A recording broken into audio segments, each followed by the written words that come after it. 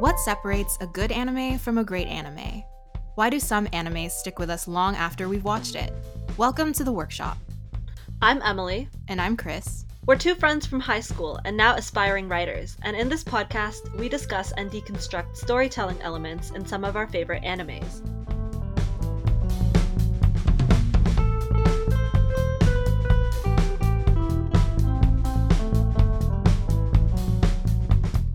Today in the workshop, we'll be talking about Avatar: The Last Airbender. Yes. So specifically, we will just be focusing on Book 1, or Season 1, which premiered on Nickelodeon in 2005. If you haven't watched Avatar yet, first of all, what are you doing? What are you doing? But if you haven't, we do highly, highly recommend that you give it a watch first before coming back and listening to our analysis, which will be full of lovely spoilers. So, the show takes place in a world where people called benders have the ability to control one of four elements: air, water, fire, or earth, and the Avatar has the unique ability to control all four elements. The current Avatar is an airbender named Aang who has been missing for 100 years, and when he's discovered frozen in an iceberg by Katara and her brother Sokka in the South Pole, Aang wakes up to find that in the century he's been gone, the Fire Nation has waged war with the rest of the world. The first season of the show follows Aang, Katara, and Sokka as they journey to the Northern Water Tribe in order to find a waterbender so that Aang can start mastering the four elements and eventually face the Fire Lord and end the war. Love Yay! that! No pressure. Okay, Good. The summary is just formality because we all know, I'm assuming we all know what Avatar is about. I hope we all know what Avatar is about. So I guess we'll just jump into our overall impressions. This will be mostly spoiler free, and I'll just kind of be covering some of my overarching thoughts about the show. And I just have to collect myself for a second. It's crazy. Like, this is probably the fourth time I watched the series, and I think just to zoom out a little bit, it's really cool to see the way that Avatar has kind of ascended into a cultural reset status. And no doubt. I'm seeing, no doubt, yeah. And I'm seeing more and more appreciation for the show in recent years. And I do not say this lightly. It is legitimately probably one of my favorite pieces of media ever of all time. I don't even say that like in a nostalgia way, because honestly, as a kid, I wasn't as invested in the story. Like, it was just a show that I would sometimes see on TV. But as I watched it in its entirety as an adult many times, the show, I think, to me is just honestly almost pitch perfect. And I think the writing is fantastic. The characters, all of them, if not especially the villains, are layered and complex. And I think the world is really immersive. I think bending as a magic system is really interesting lore-wise, but also just visually very cool. And then I think, just to like go into a taste thing, I really love that the show has this almost vignette style of storytelling, in the sense that almost every episode is a contained story with the overarching plot just kind of running parallel to like these smaller adventures. And I think that because of that, we feel like we really know these characters in a more deep and meaningful way. And so they feel like they're not just defined by their single motivations, but which is what we see in a lot of other shows and animes. I think one of the main reasons that I love Avatar is that I think it's also at its heart a bit of a road trip story, or like a travel story where we're just kind of dropped into this highly interesting world, and it has all of its nuances and all of these cultures. And I think as an audience, we feel like we're exploring that world along with the characters. And it really does a good job of making every episode feel like its own adventure and lingering in all these different parts of the world. And that's what makes the world building and the characters really stand out and feel super fleshed out. So yeah, watching it back in retrospect, especially these early episodes, I just have like a newfound admiration for how well the show lays the groundwork for its characters, its themes, and like the world and the plot. And I've really, really come to appreciate that the balance the show strikes between being a kid show, but also not being afraid of tackling very hard-hitting themes like the reality and consequences of war, or like cultural genocide, colonialism, and like a fascist government. So yeah, it's like there's literally all of those things in a kid show. So I just think it's amazing and fantastic. I second that opinion. I watched it for the first time when I was in university, and I really enjoyed myself even when I was watching this show for the second time for the podcast. I had to remind myself to take notes because it was just so enjoyable to the point where I forgot that I was watching it. I was supposed to be watching it with an analytical eye. And even then it was like, oh, like it does so many things well. I really don't have a lot of things to like nitpick about it. So I think I will agree with you when I say this show is like perfect. Perfect question mark? I don't think that's an exaggeration. Perfect we do not say that lightly. About the characters, I especially like its villains and its antagonists. But also it's very likable and redeemable characters. Even protagonists that you do feel like have to have some sort of redemption, like Sokka being one of the main three and still having very evident flaws that kind of have to be redeemed throughout the series. I think that's very interesting to include. I feel like for series and shows, there's usually a great advantage to being a character-driven show. I don't know if that's just a personal taste thing, but I tend to favor shows that are character-driven. I don't know why. Maybe it's because when you're getting to know characters, it feels a little bit like an organic way of getting to know someone new, and because of that you're just more intrigued with their character and you want to learn more about them. And so I don't have many like solid shows that come to mind when I think of shows that are primarily plot driven, but I would say that this show is both equal parts plot driven and character driven. I think that it has such a great mix of like drama, suspense, adventure, fantasy, and then also like comedy and lightheartedness for the like kids aspect. And then finally, just the fact that this show is basically completely based off of like Eastern Asian cultures in a way that isn't like it's fantastic trying to use that to sell itself. Do you know what I mean? It's not like showing off the fact that it's diversifying itself in that, oh, here's something that's finally not whitewashed, but it's truly just showing us the beauty of these cultures and what these cultures have to offer. So I really appreciate that. And actually, like, if you actually zoom out and look, it's like none of these characters are like, none of them are white. Like, I think the air nomads are based on what, Tibetan culture, maybe? Yes. And then the waterbenders are like based in Inuit culture, and then East Asian culture. So yeah, that's actually something that I didn't really think about that much, especially as a kid, but even on rewatches. So like completely Eastern Asian. Yeah. Okay, let's talk about episodes 1 to 3, the premise setup, the exposition, right?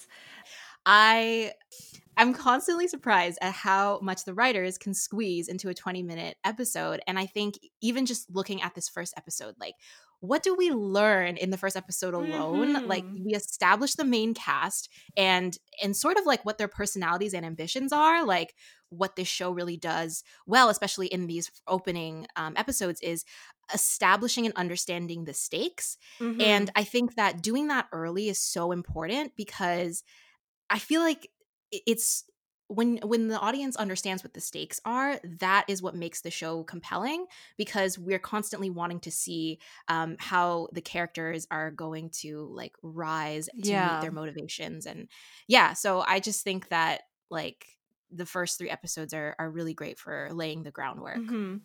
I remember like I was watching the first episode and I had to pause after like a few minutes in because I had to write notes. Like I was like, you're just like, oh my god. Just the first conversation. So the very first scene starts with just Katara and Sokka in their boat, and they're just conversing back and forth.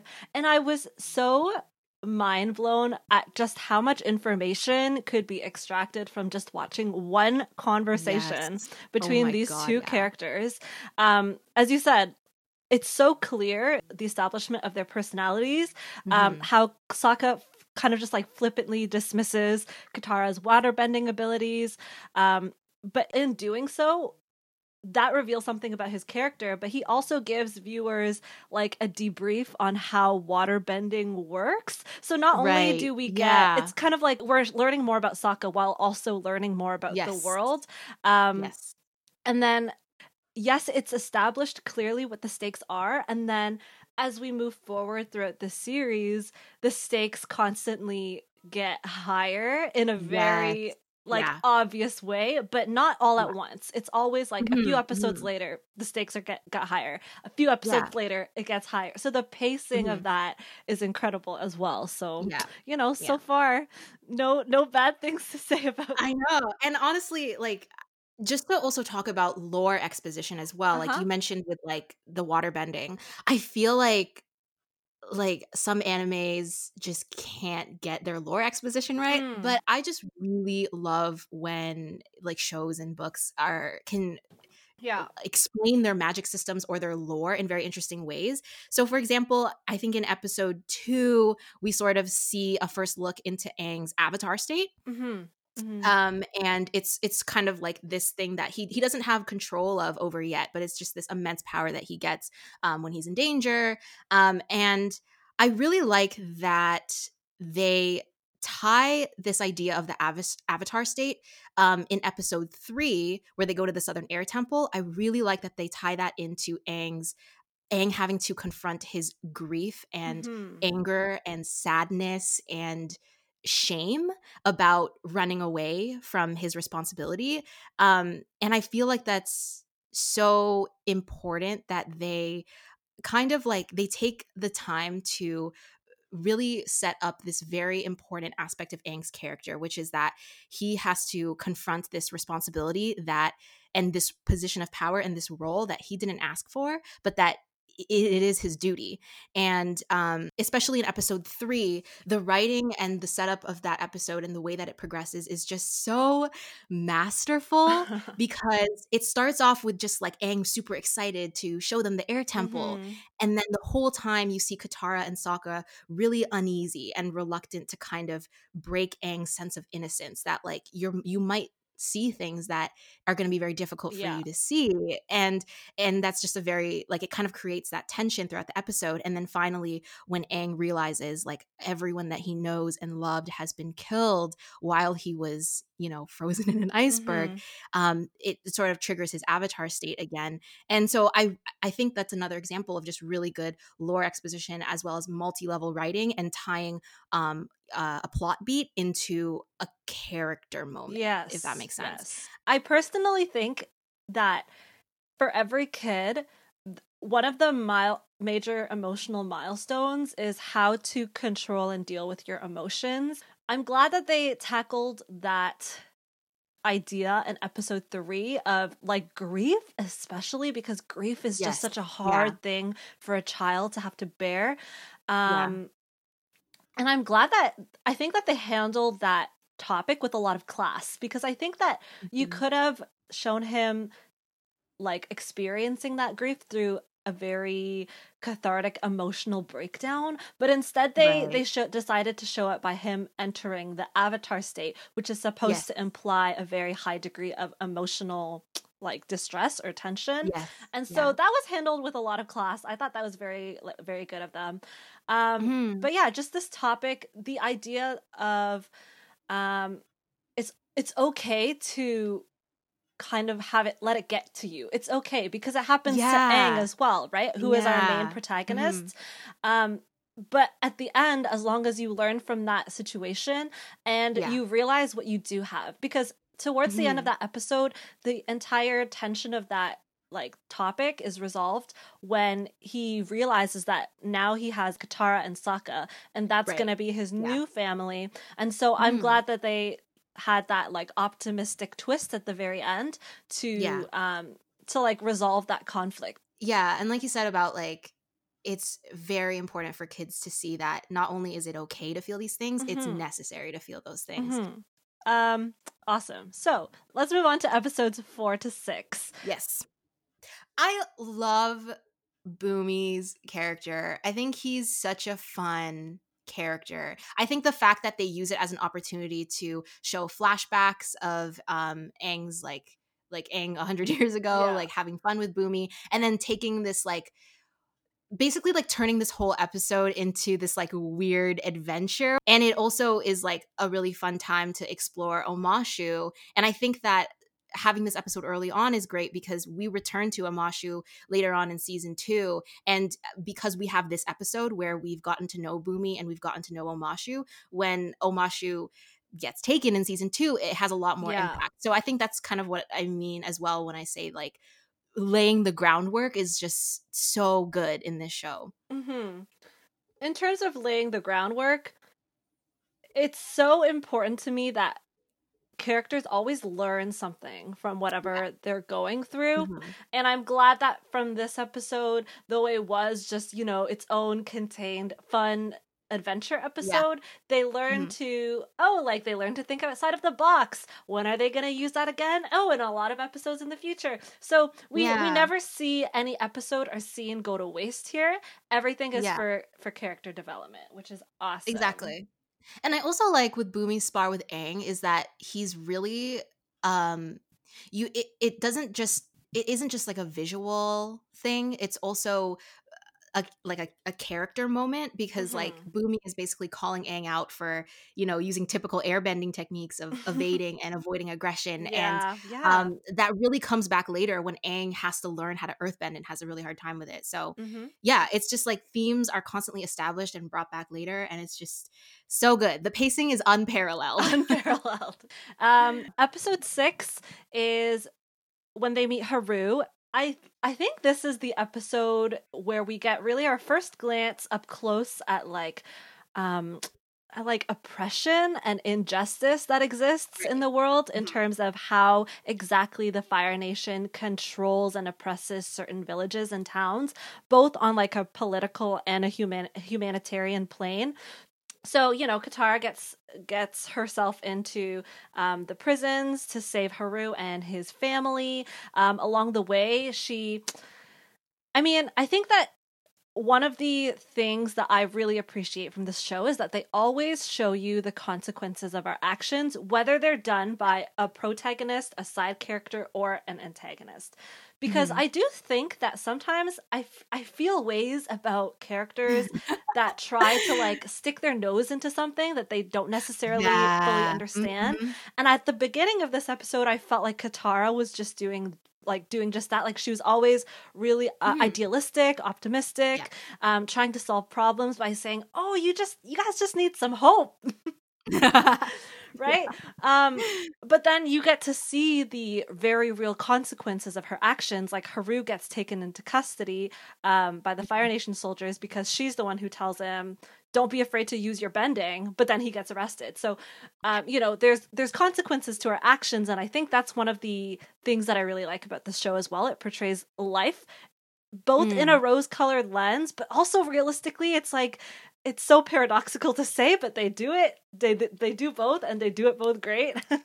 Yeah, I agree. I think that this episode is a really good example of one of the things that I really love about Avatar specifically is that they take the time to linger in the stories of these random people and explore and really go into the details of what a war-torn world really looks like and how that trickles down into the lives of real people instead of just because sometimes like when you're just focused on like the big bad and the big good, it's kind of like, and that's fine, but again, we're more interested in the human stories, and I think that those are the ones that hit the hardest. For sure.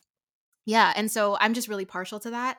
And I think, again, what you said about Katara, like her sticking her nose into everyone's business out of this like sense of like moral justice it's true to her character. It's not just a convenient plot thing get the adventure started. It's very true to her character, and I think like I almost like that it's portrayed a little bit as her being very naive, because I think that that's also a very resonant thing for kids, is like, Yeah, that's you true. feel something and you believe in it so strongly, but we just feel so powerless sometimes. I think that's very relevant Mm-hmm. to the world right now. Mm-hmm.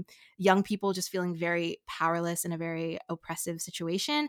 And so I like that they explore this idea of, yeah, the road to doing the right thing is very difficult. But there's Yes. still, at the end of the day, it's optimistic, and she does break the prisoners out, and hope is very powerful. Mm-hmm. So it's kind of like you kind of get whiplash a little bit in the best way. They explore all the nuances of what it means Yeah. to stand up for yourself and to have hope and to face the consequences of your actions. It's just really great. Awesome. Okay. Episode 7 and 8, they go to the spirit world, and then they also learn about Avatar Roku. So these two episodes are very Lore heavy. Yeah, lore heavy, exactly. Yeah.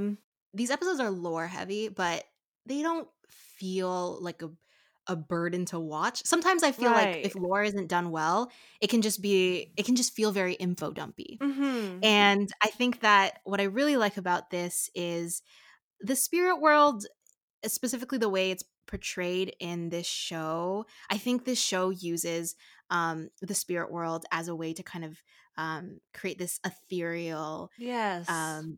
vibe to an episode, and I really like the way they use the idea of like mysticism and its kind it's of very role in important the narrative. for a lot of Eastern Asian cultures as well. Yeah, it's very important to it feels very true to that. I agree. So I think these episodes are really great, and I think they're just great on multiple levels.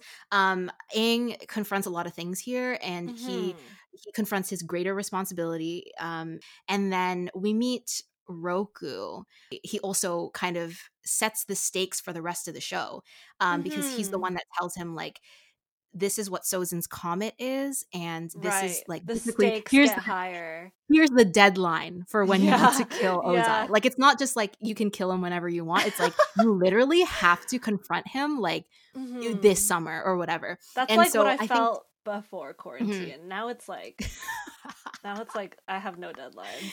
I have no deadlines ever. Yeah. So I think that that's just, it's really great because it's lore exposition, but it's also it's done in a very interesting way, and because of everything that we know about Aang's character up until this point, the sort of this is really a turning point for him where he's like he's really starting to feel the pressure. So yeah, like you said, it just really raises the stakes. And then the small things that we learned from this episode as well, like, I believe this is the first time I think that we really get to see Sokka's genius just jump out. Yeah. Like, I think I see myself in Sokka in a lot of ways. Oh, yeah. And I mean, maybe it's just a young adult thing. Like, young adults think that they can relate to any pessimistic character. But the way that we start to get a true sense of Sokka's real character and the 4-dimensional aspect of it is like, and also on Sokka's character, like it's just very believable that he would be like that. I mean, he's literally traveling with two very powerful benders. He's constantly surrounded by benders, and he's kind of had to be pushed into this quote unquote head of the family role very young in his life because him and Katara's mom passed away, and also his dad is off fighting in the war. So all of these things are just very realistic, and I think on rewatches I definitely do appreciate Sokka's character a lot more, and just the way that he's able to just prove himself like in the midst of like being a non-bender. And I don't know, I just like really relate to his cynicism like in the best way. He uses his brains, which is all he's got, and he uses it to its full capacity. So can't relate, but but I try, and that's the lesson. You know what? I try to use my brain to its full capacity. Its full capacity is low, so I'm trying my best. I do the best with what I have. Exactly. All right. Episode 9. Okay, so episode 9 is when Katara she kind of gets like jealous when she's watching Aang learn how to waterbend. I think, okay, when I was watching this episode, I initially actually thought this was out of character for her, because I think that Oh. most people, when you try to describe Katara, and this might just be me, I don't know, when you try to describe Katara to somebody else, you think of her as the mom friend. And when you think of a Right. mom friend, you think of a friend who is like, she's like the cool, collected one of the group, the responsible one. But Yeah. I'm glad that she like loses her head in this episode. Yes. And then the more you think about it, you think, oh, this is actually so in character for her, because Right. she's so competitive. Her sense of pride is so reliant on her intelligence and on her skills and on her bending skills. And so you realize that, yeah, this actually is in character for her. And I think that this potential misreading of her character is a good thing, because it means that she's not only bound to one certain dimension. Like, she's not just the mom friend, she's so much more than that. I think is a testament to how amazingly nuanced her character writing is. I found this whole thing with Aang and Katara very relatable. Just the sense of you defining, or having Katara define so much of herself on some personality trait or some ability. So in this case, her waterbending, and then having someone completely new to waterbending just be so good at it so immediately when she feels like she's been working. Yeah, exactly. And I just, when I was watching it again, I was like, you know what? Hashtag relatable, because sometimes, like, you know, when I think about like my own career as a designer and seeing people from completely different fields being able to pivot so successfully into, you know, something that you've been working really hard on, or same thing with writing, right? I have something in my notes under this episode called "Why is Iroh the Goat?" Iroh! I love Iroh. And so, you know, I would just like to take this moment a moment of silence to just appreciate Iroh. Ready? Here we go. Yes. Awesome. Thank you. You were laughing through that moment of silence. Oh my gosh. Yeah, I mean, Iroh, I feel like I have a lot of things to say about Iroh. I will like save it for when we talk about future seasons, because I can't talk off the cuff about Iroh. His whole character just like, I'm like vibrating right now. His whole character just makes me so warm and fuzzy, but also an emotional wreck. So, and how amazing is it to see like a senior character get so much action?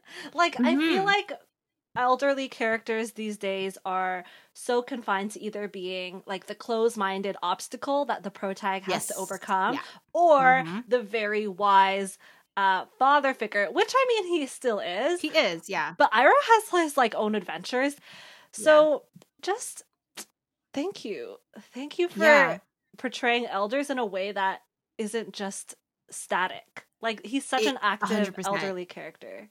He's such a pivotal role in this story. Like, he really is like a very important character, like especially in relation to Zuko's character arc, but even on his own, you really see him have to confront his past and yeah, like you said, like, it's just he gets his own arc, basically. He gets his own arc, yeah, and like you said, like adult or elder characters often are just there in the background to advance other people's plots forward, but he does really stand on his own, and I think he's one of the best characters in the show. So hard agree. All right, episode 10. I freaking love this episode. I know you love this episode. I love this episode. You can go first for this one. This is, I think, my second favorite episode, second only to episode 13, The Blue Spirit.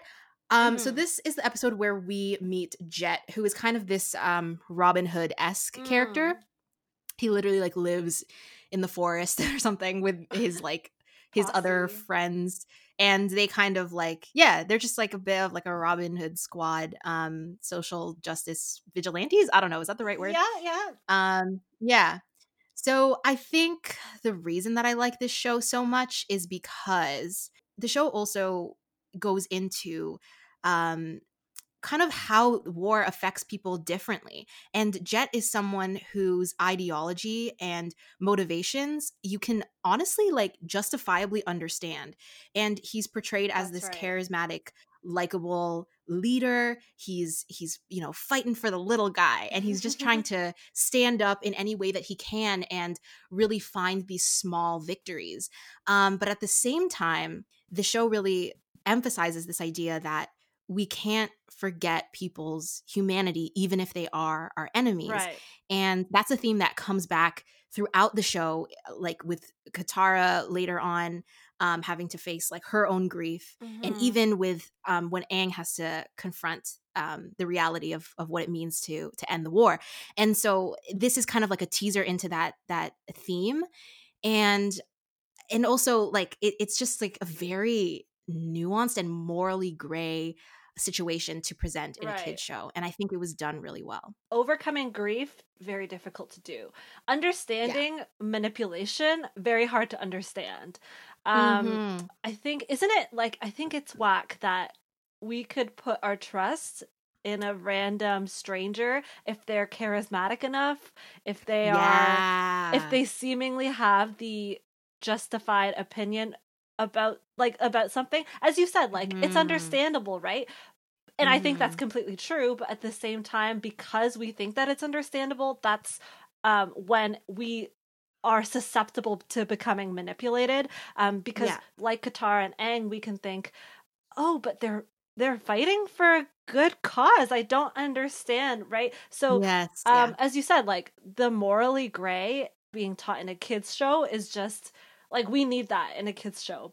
Especially just watching it back, I don't really see him as a villain. Like, I see him as someone who is misguided. A product, misguided for sure, and a product of the situation and he's been dealt a pretty crappy hand in life. And I can see how those ideas would have manifested in him. So yeah, he's like a super interesting character. I'm glad that we got two different vibes from this episode, because it's like you can teach so many things in these 20 minutes, Exactly. And I like that the show kind of starts off a little bit lighthearted, because like Katara's a little bit enamored with him.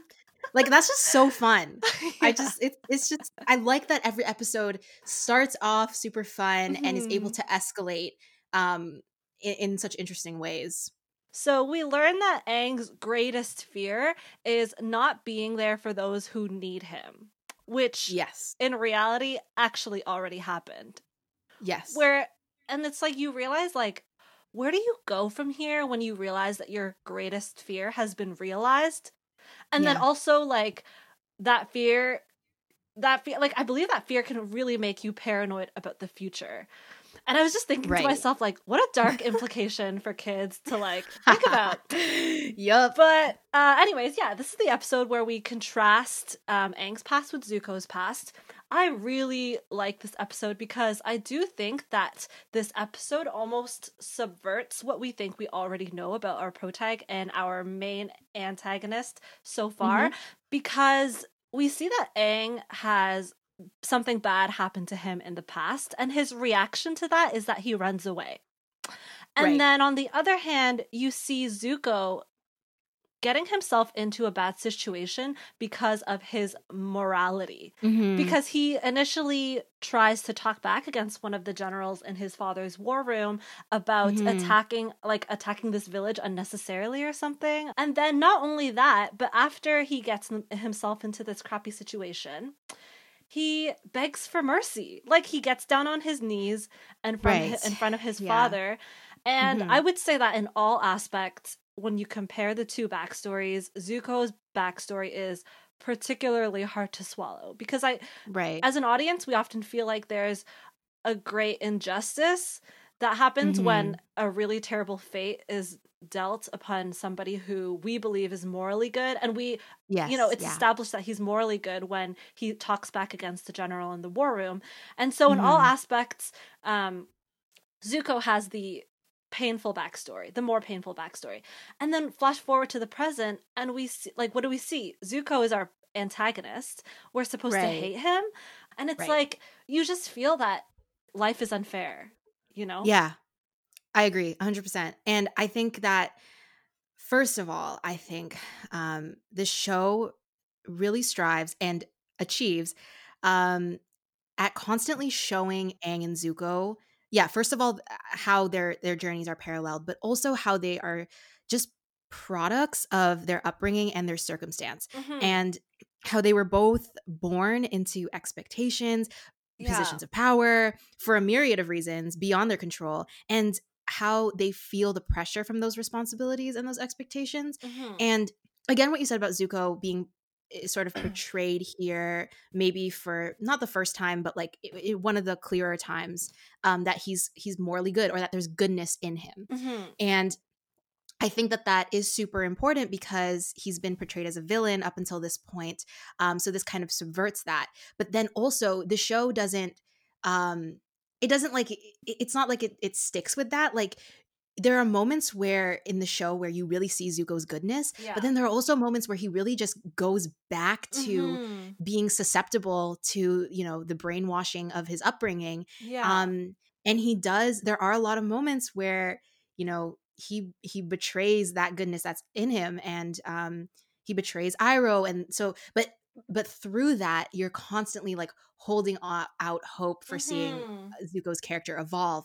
Um, But we get the groundwork here, right? Like we yeah, get we're that. laying the groundwork here. Yeah, like you Yeah. get that favor towards him starting in book one, Yes. which makes his redemption arc in book 2 and 3 like all the more Yeah. cathartic, and like Exactly. you feel like Yeah. it's the And I right think payoff. that he's just written to be so to feel so particularly human, because he's so flawed, and he's constantly making mistakes, and he's constantly being pulled by so many people in so many different directions, that he really feels like lost at so many different instances in the show. And so I think that's why in particular I just love his character writing so much. I relate to him so much, and I think a lot of people do. Hmm. So let's talk about the Blue Spirit, episode 13. This is my favorite episode in this season for so many reasons. I think, number one, I think the stakes feel very high in this episode, because Hmm. Aang getting captured and knowing that Sokka and Katara are incapacitated just like makes the stakes feel really high, because you're like, how's Aang gonna get out of this?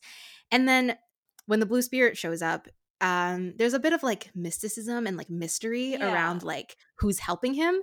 And so I just kind of like the sort of compelling question of like, oh, what's happening? Is this like some new lore? Like, is this a Uh-huh. spirit helping him out? Uh-huh. And, what does he want? Like, is he actually really good? Like, is this spirit just like helping Aang for his own reasons? So there's a lot of, there's just like a mystery that sort of drives the episode forward. Hmm. And then at the end, when the reveal that when the mask falls off and we realize that it's Zuko that's been helping Aang this whole time, I think it's like you get that first taste of like Yeah. how powerful these two could be if they were Oh my allies. gosh, yes.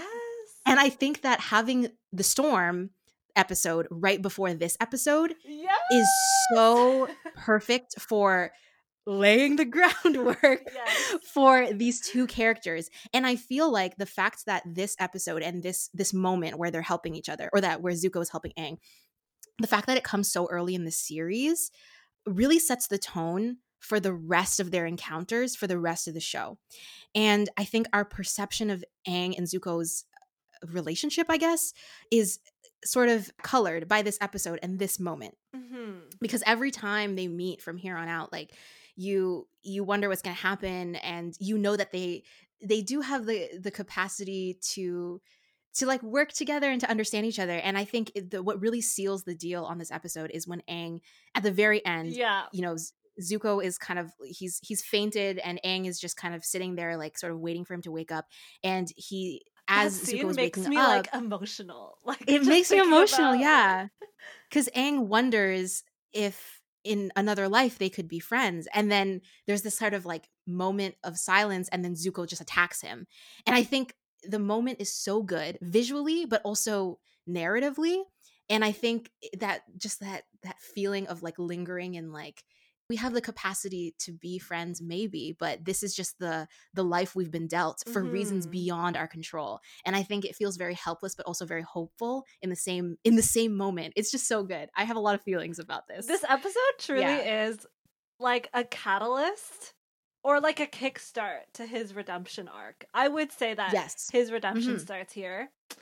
And though his motivations still remain foggy, I think that Mhm. the counterintuitiveness of seeing Zuko as as the blue spirit that rescues Aang, it Mhm. sets into motion like a whole bunch of questions that we might have about his true nature. Yes. And Yeah. it comes as a shock to viewers because the persona of the blue spirit, as you said, it's more like ethereal. It belongs to the Mhm. spirit world. That's why it's called the blue Yes. Yeah. spirit, right? And Mhm. that is just so counter to what we already know about Zuko's personality, because we are Mhm. often presented with a Zuko that is very, as most firebenders are, very flashy and very showy and very hot-headed. But when we Yeah. think about the blue spirit, well, blue is a cold color. The Yeah. spirit, the ethereal aspect, and the side of him that's like calm and has to be like cunning and almost sleuth-like in the way Mhm. that he moves and like welds his blades, sneaks in and out of the wherever they were, the Fire Nation Yeah. palace.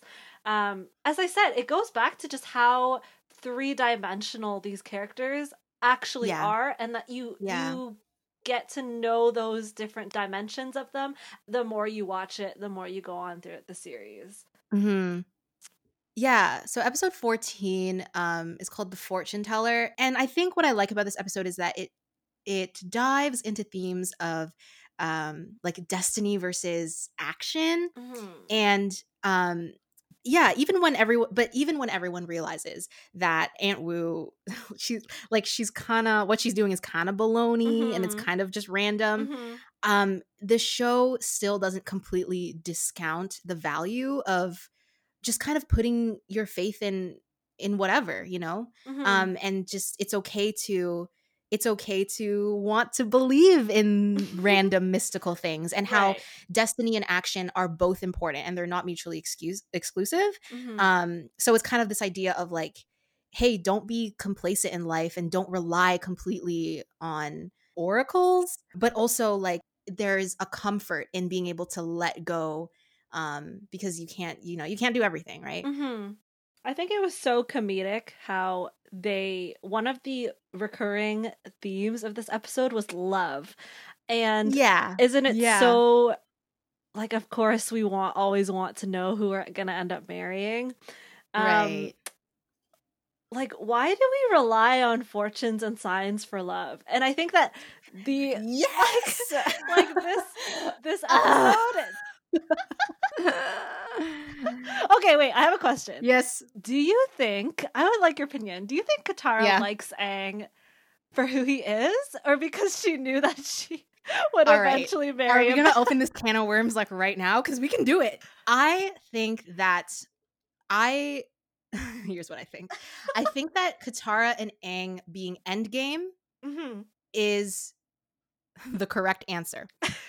However, However, I also think that their character writing, their relationship writing could have been handled a little bit better. Okay. Or I shouldn't say better. Like I don't want to be like prescriptive about it, especially with Mhm. a show like this. But I think that I can hear you laughing. Um, the thing is, I do think that Katara does love Aang. Like by the end of the show, like romantic love. I do Mhm. believe that, and I Mhm. believe that it's in line with their characters.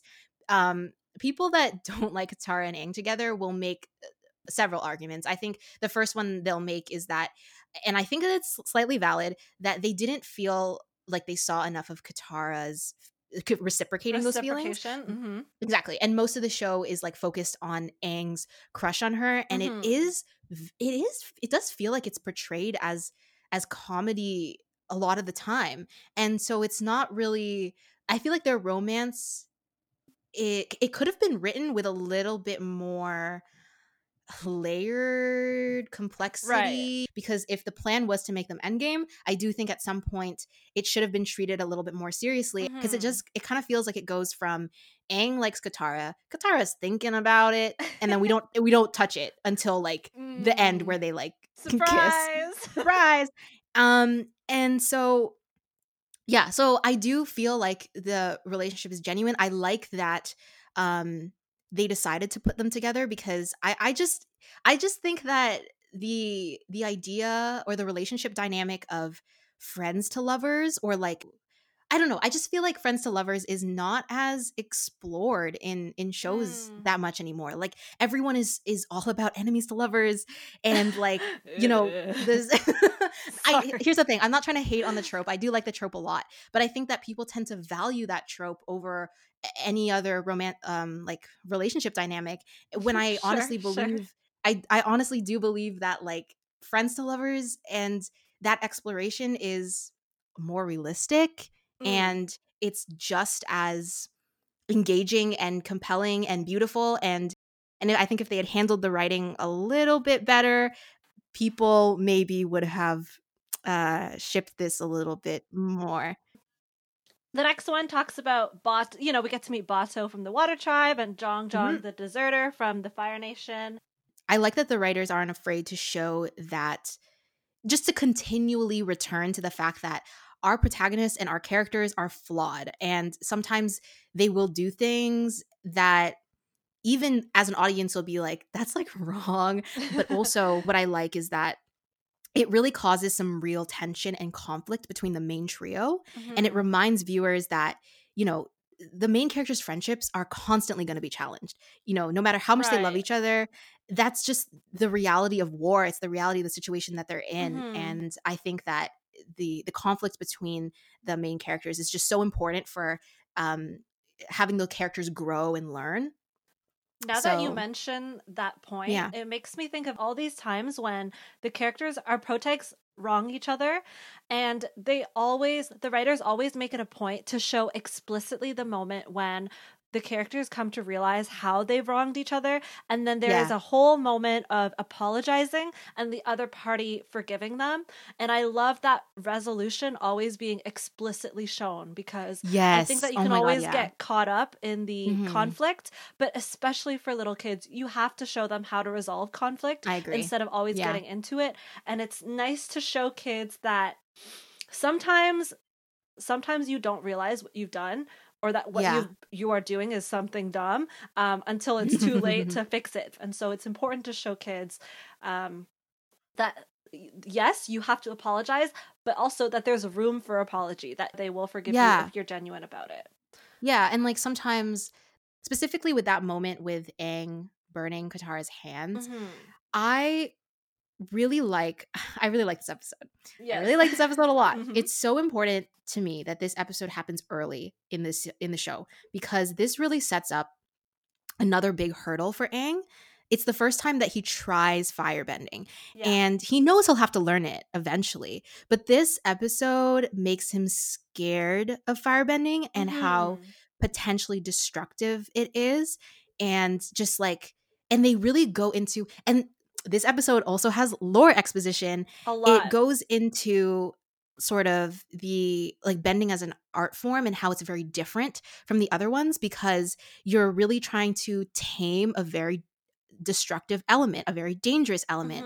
And it kind of goes into when you're given such immense power, how that power can be misused. And then for Zhang Zhang as well, this is the first time we see a quote unquote like good firebender, or a firebender that doesn't hold the same ideals as his nation. And I think that it's really essential that the show reminds us that entire societies can't be generalized, and that, you know, despite it all, the Fire Nation as a whole isn't the enemy. It's the people in power who are misusing that power that are the enemy. And just as like a fantasy fanatic, like just learning that, oh, like these are the tenets of waterbending, these are the tenets of earthbending, and this is how firebending differs. Like, that's so cool, isn't it? It's just like so cool. On a basic, like, objective level, that is, there's so much nuance put into the differentiation between the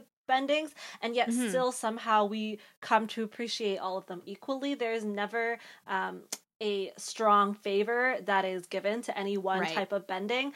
I think that's just super fun, and that is one of the reasons why so many people and so many kids are kept engaged throughout the story. And then just like the final battle of that episode of Zhao versus Aang, and how you see what's been explored towards the beginning of the episode really being manifested in the end, and how Zhao is kind of outsmarted by Aang because Aang knows now the tenets of firebending and how fire is so hard to control, whereas we know Zhao to be the failed student who wasn't able to learn that lesson, and so we see him like burning up all his ships. Exactly. So goes back to the point, nothing's ever wasted in this series. I agree. And also, this is a side note. There's this writer, this fantasy writer named Bryan Sanderson, very prolific fantasy writer, and he coined the terms soft magic system and hard magic system. So if you're ever trying to write a fantasy and are trying to figure out what your magic system is or what you want it to be, I would like highly recommend like checking it out, because I think that Avatar is referenced as a great example of a hard magic system, in the sense that like the rules of bending are introduced, explained, explored, and like elevated in a lot of understandable and realistic ways, not just where did that come from, right? Exactly. And that's what makes it cool. That's what makes it like cool. Way more cool. Exactly. Like, because if it was something that was beyond comprehension, it would kind of just be like, okay, I'll accept that doesn't make any sense. Yeah, it'll be like an unwilling acceptance of whatever they present to us. But exactly. All right, and then finally, episode 17 of the section. I really liked this episode. Love. Okay, like by the time we get to episode 17, and I saw their amazing portrayal of a character with like a physical impairment, I was like, of course this series would do this right. What else does it do wrong? Nothing. But Teo as a portrayal of a character with a physical impairment, I think that it's so important to portray these kinds of characters in a positive light rather than a light where it's like, you poor thing. Yeah. It just highlights the disability too much. Whereas for this series takes a lot of care to show how Teo is on par in every way with Aang when he's in the air. Aang, who is an actual airbender, and they are on par with their speed, their agility, like the techniques that they can do in the air. And so his disability is shed in a very positive light. And in fact, it actually is a motivating factor for him to go further beyond what some people might think he's capable of.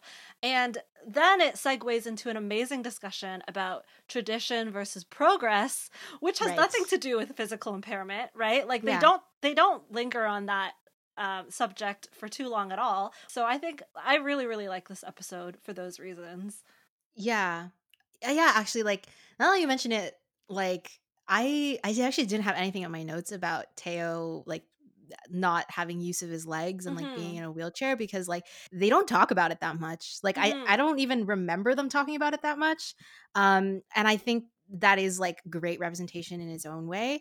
I really like that the episode explores this idea of technology and sort of Aang's immediate aversion to it, but slowly being able to accept it and accept the fact that, you know, in their own way, the people that are now living in this air temple are kind of keeping the spirit of airbenders alive. Yeah. So I really liked that, because it's kind of like, hey, we can use like science and technology for such powerful things. So we're going to go straight into the finale, episodes 19 to 20, The Siege of the North. Yes.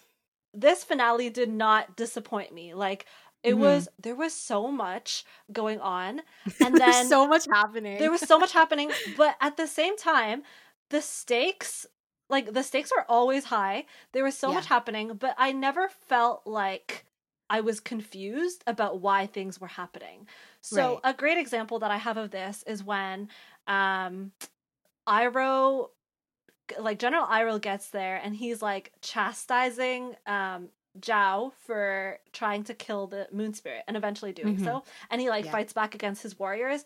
I feel like that's a scene that very well could have been like why is Iroh fighting against his own people kind of moment. Exactly. But because of the setup that I've been getting and all I know about Iroh and his character, this is so believable to me, you know? Yeah, and when I say that so many things happen, if we think about it, we are in the tundra. We are in the water tribe's walls. We are in their spiritual sanctuary. We are in the spirit world. Like we get to see and pass so many different settings, and there are so many multiple storylines happening that it can easily be confusing. But somehow the writers are able to connect everything together within the span of a 2-episode duration. Yeah. And that's that's what I want from a finale, you know? It's crazy because the writing, like we've been saying, is just so efficient and the pacing is so pitch perfect. And like, just to jump back to the first part before the battle actually happens, I really like that episode 19. It feels like this calm before the storm type episode. And we, before the actual siege starts, we take the time to check in on all the characters. And I like that. I think that knowing and establishing strongly like where everyone's headspace and like goals and motivations and and hopes for, you know, the siege, like I think knowing all of that creates a lot more impactful action and just better thematic payoff. And then for part 2, the imagery of Zhao like slaying the moon spirit, and I think like everything sort of turns this blood red color, like in the actual like visual animation. That visual is so strong and literally paints the episode in this feeling of like violence and hopelessness. And it's not only Aang that tells Zhao that's wrong, but like you said, it's Iroh. And I think that explores one of Avatar's core themes, which is like the destructiveness of going against nature for personal gain. And that really like comes up a lot in the show. I like that I like the thematic significance of Yue sacrificing herself to become the moon spirit. Like it's a meme now, but it's still powerful. But let's zoom out for a second. And Sokka's girlfriend became the moon. If you actually think about Yue's character, we literally only know her for like 2.5 episodes before she like becomes the moon. But I think that her sacrifice is still powerful because what we learn about her is that she the moon spirit kind of gave her life as a baby. Like I think her parents like prayed to the moon spirit or whatever, and the moon spirit saved her as a baby. And so this idea of her giving her life back to the moon spirit mirrors the sort of natural balance or circle of life theme that is especially strong, like give and take, during this finale. And I would say it's a pillar of the show as well. And just also the imagery of the fish in the pond, like the moon spirit and the ocean spirit circling each other in the pond. It's like very cyclical. In my notes, I wrote, I can't believe Sokka is literally out here having a romantic affair arc during the season finale and the final battle. I didn't okay, I don't want this to sound like a critique, because honestly, if I were to zoom out and think of it as a kid's show, and like I'm not gonna it's not really a critique, but this is just a side thought. This is just a side thought. It's like Sokka like falls in love with Princess Yue like in the blink of an eye. Like it happens so fast. It's like boom. But you know, I remember the moment. No, I remember. It's when they're on Appa, and then Katara goes, "It's beautiful here," and then Sokka turns his head, sees her, and goes, "It sure is." Here's the thing. I remember. Here's the thing. From what we know about Sokka's character, like, it's not out of character for him to just decide that he loves this girl. Yeah. So I think it's fine, and that's the reason why I'm not going to add it as a critique. But the other thing is, I didn't feel, though, that their 48-hour romance, it was necessary to make Yue's character and sacrifice have impact. I see. Like, I can see why they would want to add in the side romance, because you know, it's a kid's show, and I think having the romantic attachment via Sokka is easy for kids to like follow and understand, and like to attribute more meaning to her character. It's not a critique. I just think it's like it's just like, really, you had to like make her like a romantic love interest for like 2 seconds. Whatever, I'm over it. And then the last point that I had about the last episode, episode 20, is when Zhao is getting taken away by the ocean spirit. Yes. And Zuko reaches out to him and he retracts his hand from him. Yeah. And I thought that was really powerful. I can't help but think about what Zuko's reaction would have been to being saved by Aang while they were in the tundra. You know how Aang is like, we can't leave him here, he'll die. Right. But he was unconscious in the snow. Mm-hmm. But like, it truly just goes to show how much of a role pride has played in Admiral Zhao's life. I agree, actually. I never thought about that. Like, I never thought about this idea of like, if he had been conscious to see Aang helping him and like how that pride would have affected him, maybe negatively. Yeah, that's actually a really good point. I do think that moment that with between Zhao and Zuko is like, it's so important, and I think it lasts only a second, but I think it's so really fast. It speaks volumes to, again, the goodness that is like lying deep down in Zuko's heart, that he would so quickly put aside his goals to help someone that like he doesn't have to, and that, you know, has been he actively shouldn't. against him, tries to assassinate him. Amazing. Any other last points? I love that we get a tease for Azula. Oh, at the that's very right. end. That's right. Yeah. Azula, our season 2-3 villain, is a fantastic character. She's so hot. She's period. She's so good. She has truly ascended into a cultural reset status. I scroll on Twitter sometimes and I see her as people's icons like 3 times a day, probably. And I'm like, is this the same Azula Stan account or is this a different one? Oh, tell me how she has a 2-second scene in this book, and we are talking about her in this podcast. I think it's so interesting that Azula, she is honestly a vicious character, but so many people love her. It's fantastic writing is what it is, folks. Take notes, everyone. Take notes, everyone.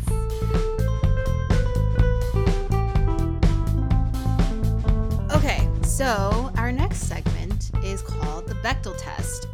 So this is a test that was devised by a cartoonist named Alison Bechdel, and it's basically a measure of representation, or female representation in any given media.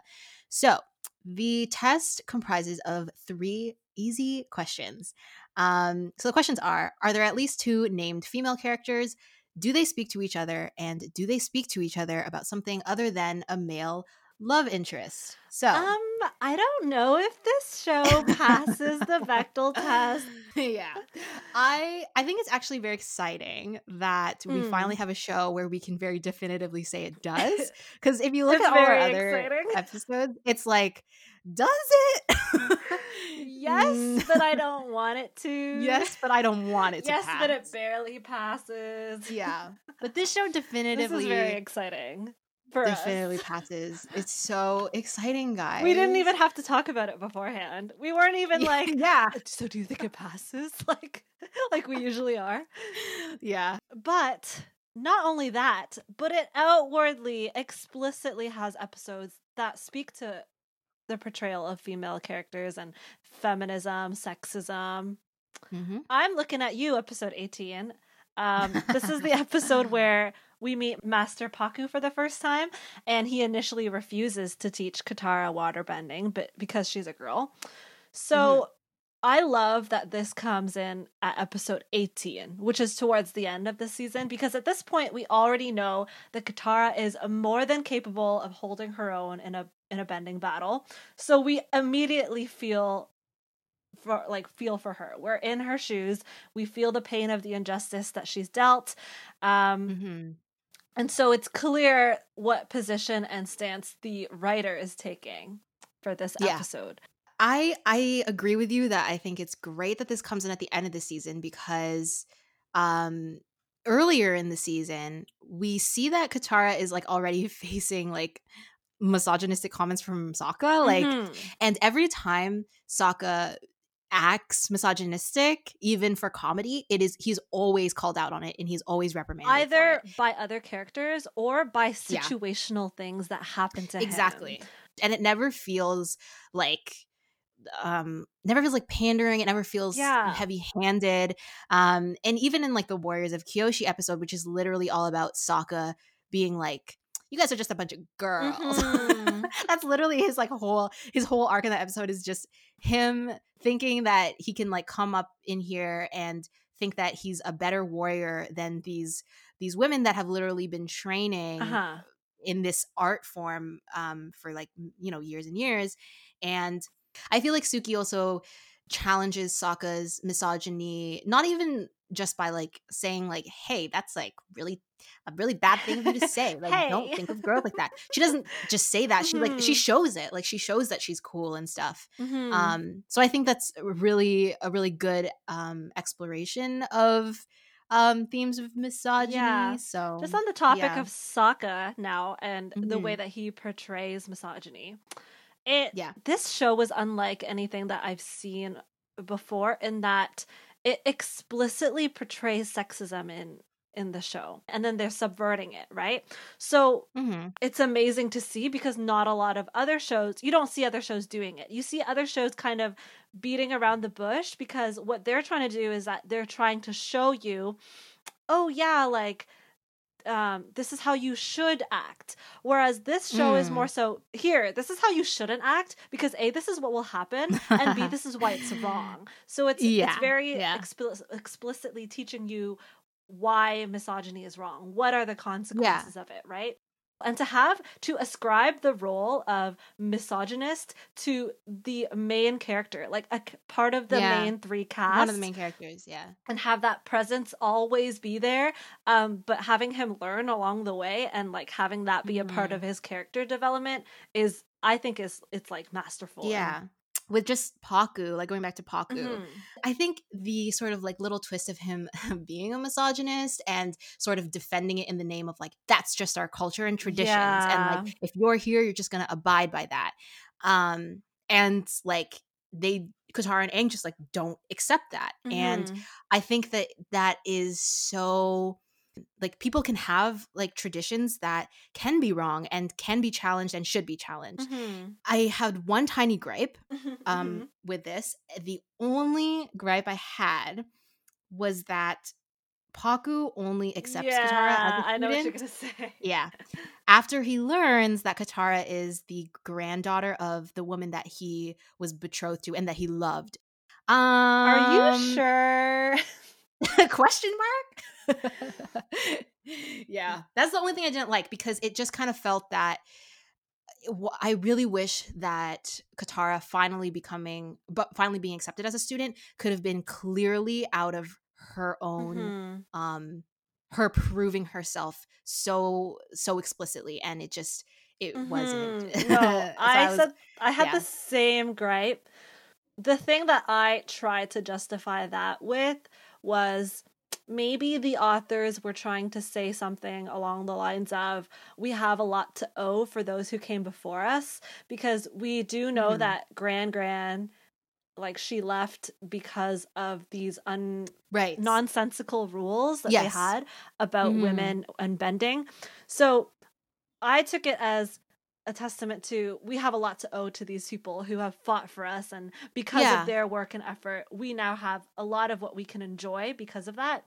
The other thing I had to say about Katara is that it's just so great the way that they develop her character, Mhm. because what we know is that she becomes this like incredibly powerful bender, but I think that really focusing in on her like journey and her like struggles to become the bender that she is also just like really great female representation, Mhm. because as a female she has these extra hurdles to jump over to get to where she's at, and the fact that she's able to get there and surpass everyone Mhm. is like, she's just such a great character. Yeah. She's great. I I love love her a that. lot.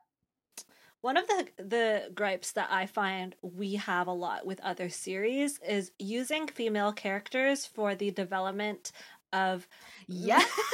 of male characters, or the moving forward of the plot. And I don't think Yeah. I can think of a single scene of that happening with any main character that plays a very important role. Arguably, you could say that Yue was, but then she even served her Yeah. own purpose for the story, right? But she also had like a greater thematic Exactly. purpose. So But yeah. like, I'm just thinking specifically of the Jong episode again, where Aang accidentally Mhm. burns Katara, and Katara Mhm. screams, and she's like, "Ah, I'm hurt," and Yeah. Aang immediately Yeah. feels bad. And then I think that Mhm. upon first glean, you can see it as, oh, using Katara for Aang's character development, but then you see Mhm. that really her pain is so short lived, and it leads directly into the discovery of her healing powers. So if anything, Yeah. Katara grows from this incident. So Right. the use of Katara's pain is more so seen as a consequence of being reckless than it is as Yeah. a random catalyst for Aang's character development. And so Right. I saw that scene and I thought to myself, like, wow, this scene could have gone a different way completely. But the writers, it feels like the writers take a lot of care to make it so that that doesn't happen. She's just great. Like, she's really, all these characters, like even the side characters, everyone just stands on their Yeah. own, um and independently, which is great. And also with UA, like, I think a lot of times when we talk about the Bechdel test and we like praise certain female characters, it's often because like, oh, they're subverting certain expectations for Uh-huh. women. UA is, you know, she comes in as a love interest. She's sort of this like pretty girl. She's very feminine, Mm-hmm. whatever. But she's still also a great character that stands on her own and has a character Mm-hmm. arc. And she's not like a badass fighter. She's not a fighter at Mm-hmm. all. But like you still kind of connect with her in her own way. And despite what I said earlier, she isn't completely like this like token romantic Mm-hmm. love interest character just for Sokka. Like, she serves a greater purpose to the story. For So sure.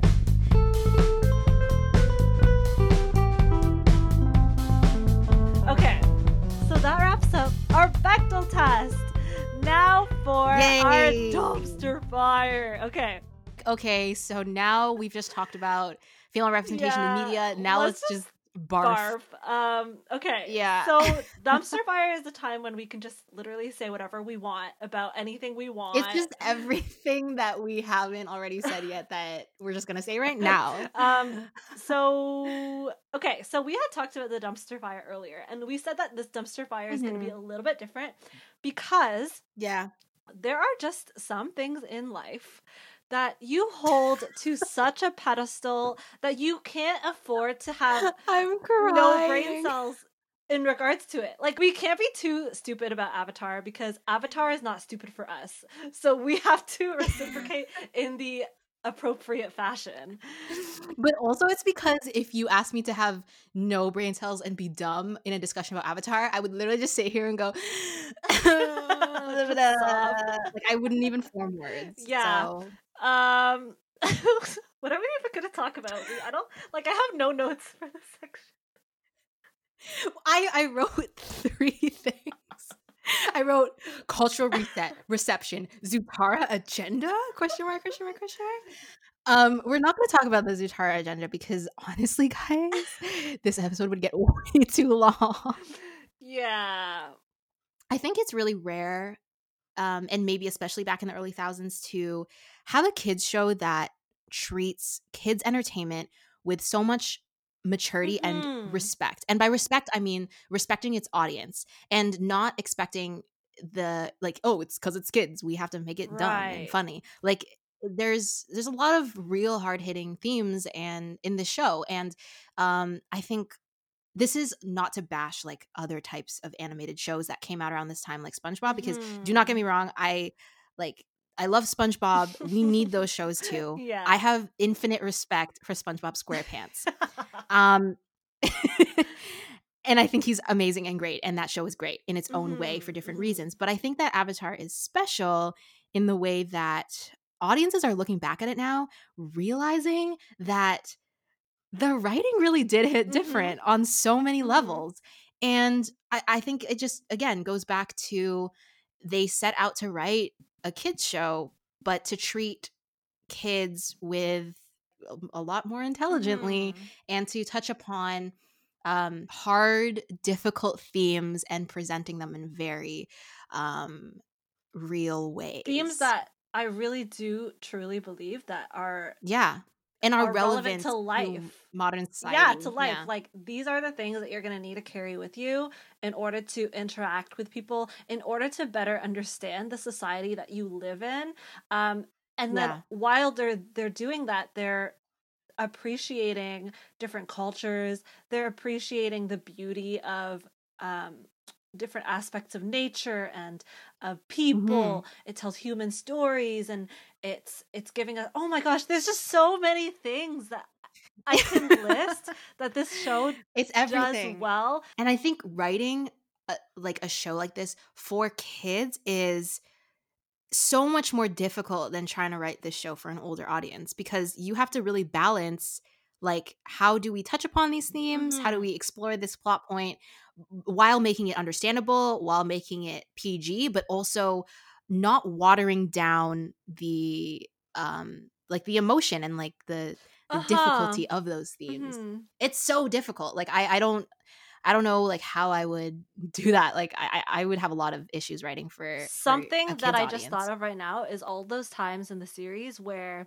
Aang is defeated and he's just saying, I'm just a 12-year-old kid. Mhm. But in reality, like, Exactly. sometimes kids have to go through difficult things too, right? Like, it's important for Mhm. kids who aren't going through the most difficult things to have empathy and to understand those who are. And for those who are Mhm. going through difficult times, to realize that, yes, you're seen. We know that life can get hard sometimes. And also, here is somebody that you can relate to and that you can see as an example of how do I deal with difficult situations that sometimes are just too hard for a kid to handle.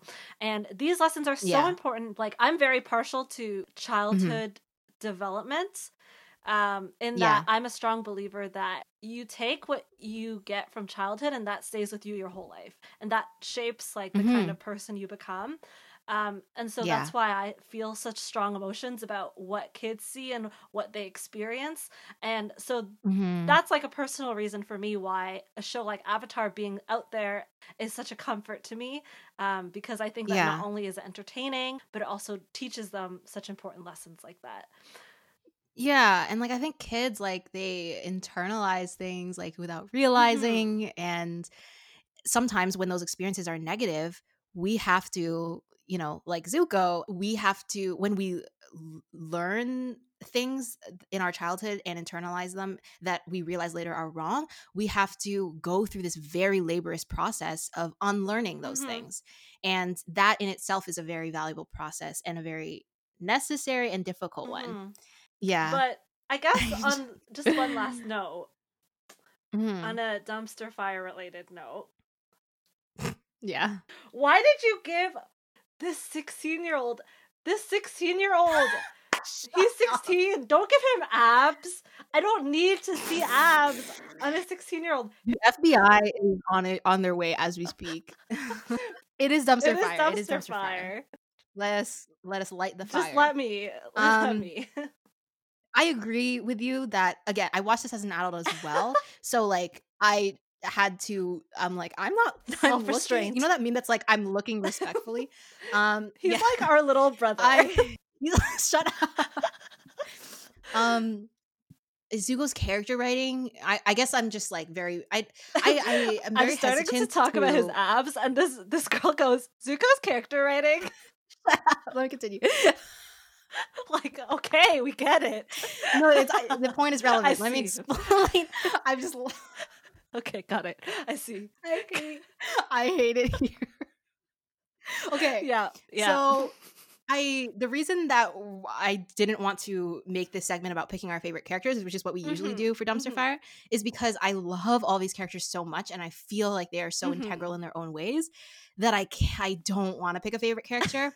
But with that said, I think I'm very partial to the exploration of morally gray themes and kind Mm-hmm. of the internal struggle of like determining what's right and unlearning things. So I think that's why like I feel like Zuko is just a character that a lot of people really relate to because his character growth is Yeah. crazy in the show, and then they decided to make him hot. So what am I supposed to do? Like, like what am I supposed to do? I swear my type is 18-year-olds and up. Let me just make that very clear. Yes. The other thing is, though, despite all of that, despite us loving Zuko and loving Katara, we do not love Zutara. And that's my conclusion. Yeah, please don't ask us any further questions. Thank you. Please don't ask us. Well, we will not be taking any further questions at this time. Thank you. Yeah, I'm exercising my Miranda rights, so I have the right to remain silent. It's our podcast. If we don't want to talk about something, we're not going to talk about it. But we do want you to know we are not Zutara shippers. Yeah. Yes. We don't have anything against it. We just have feelings about it. Let's literally like, we don't want to talk about it anymore, and then we kept on talking about it first. It's because you brought him up. What am I supposed to do? People are gonna think. Okay. Let's do our ratings. That got so derailed. Let's Let do our us ratings. Okay. Move on. Yeah. My rating for Avatar. Surprise, surprise. It was so difficult, guys. My rating for Avatar is going to be 5 out of 5 appas. Oh, that's so cute. That's a good one. This is a very easy 5 to give. It feels very liberating to be able to confidently give a show a 5 out of 5. Because honestly, I can't, even if I wanted to, think about a solid critique. And like I said, this show has just transcended like time and space for me. Like I just feel like it is up there with like maybe one or two other pieces of media that just mean so much to me in a way that I can't even begin to explain anymore. Yeah. And it has that very special factor to me that just gives me the warm fuzzies. And also just objectively, it is great writing and I would recommend it to anyone, no matter how old you are. And I chose appas because honestly, even Appa Great goes through character some writing. stuff in this series. He has great character writing. Like honestly, like when we go into Appa's character in season 2, like, ooh, that got me crying. That got me crying. Yeah. And he deserves love because we didn't even mention him once in this episode. So we need to maybe we did. I think we should restart the podcast. I think we should restart the podcast and just talk about Appa. No, I just like love Appa. He's so cute and he's just so cute and big. Good. Okay, yeah, Yes. that's it for me. 5 out of 5 stinky Uncle Iroh sandals. Oh my god, yes! When Zuko was like, ugh, this is Iroh's. Oh my god, yeah, that's so cute. Yeah, I mean, I don't have too much to say. I feel like for the past 2 hours, hour and a half, we've just been talking about why we love this show. And so I really do feel like it does feel liberating to finally be like, yes, this passes the Bechdel test. This is a 5 out of 5. You know, we can finally say that with confidence. A little teaser for the next episode. Oh, I feel like that one will also be liberating. We are really being indulgent here because the next episode is going to be another one of our absolute favorites. Like oh my god, I can't. I have to stop thinking about it. Yeah. We have to wrap this up. My heart is beating fast. Okay. So that brings us to the end of episode 4. Yay. Thank you for listening, for getting this far. We know it wasn't easy, but we appreciate it. Subscribe to our channel on YouTube at The Workshop, Spotify at The Workshop. We're on Apple Music. Apple Podcasts. Yeah, Apple Podcasts, as well as... Wait, is that it? Sorry. Oh, and follow us on Twitter at Into the Workshop. And I guess we will catch you guys next time. Bye! Bye!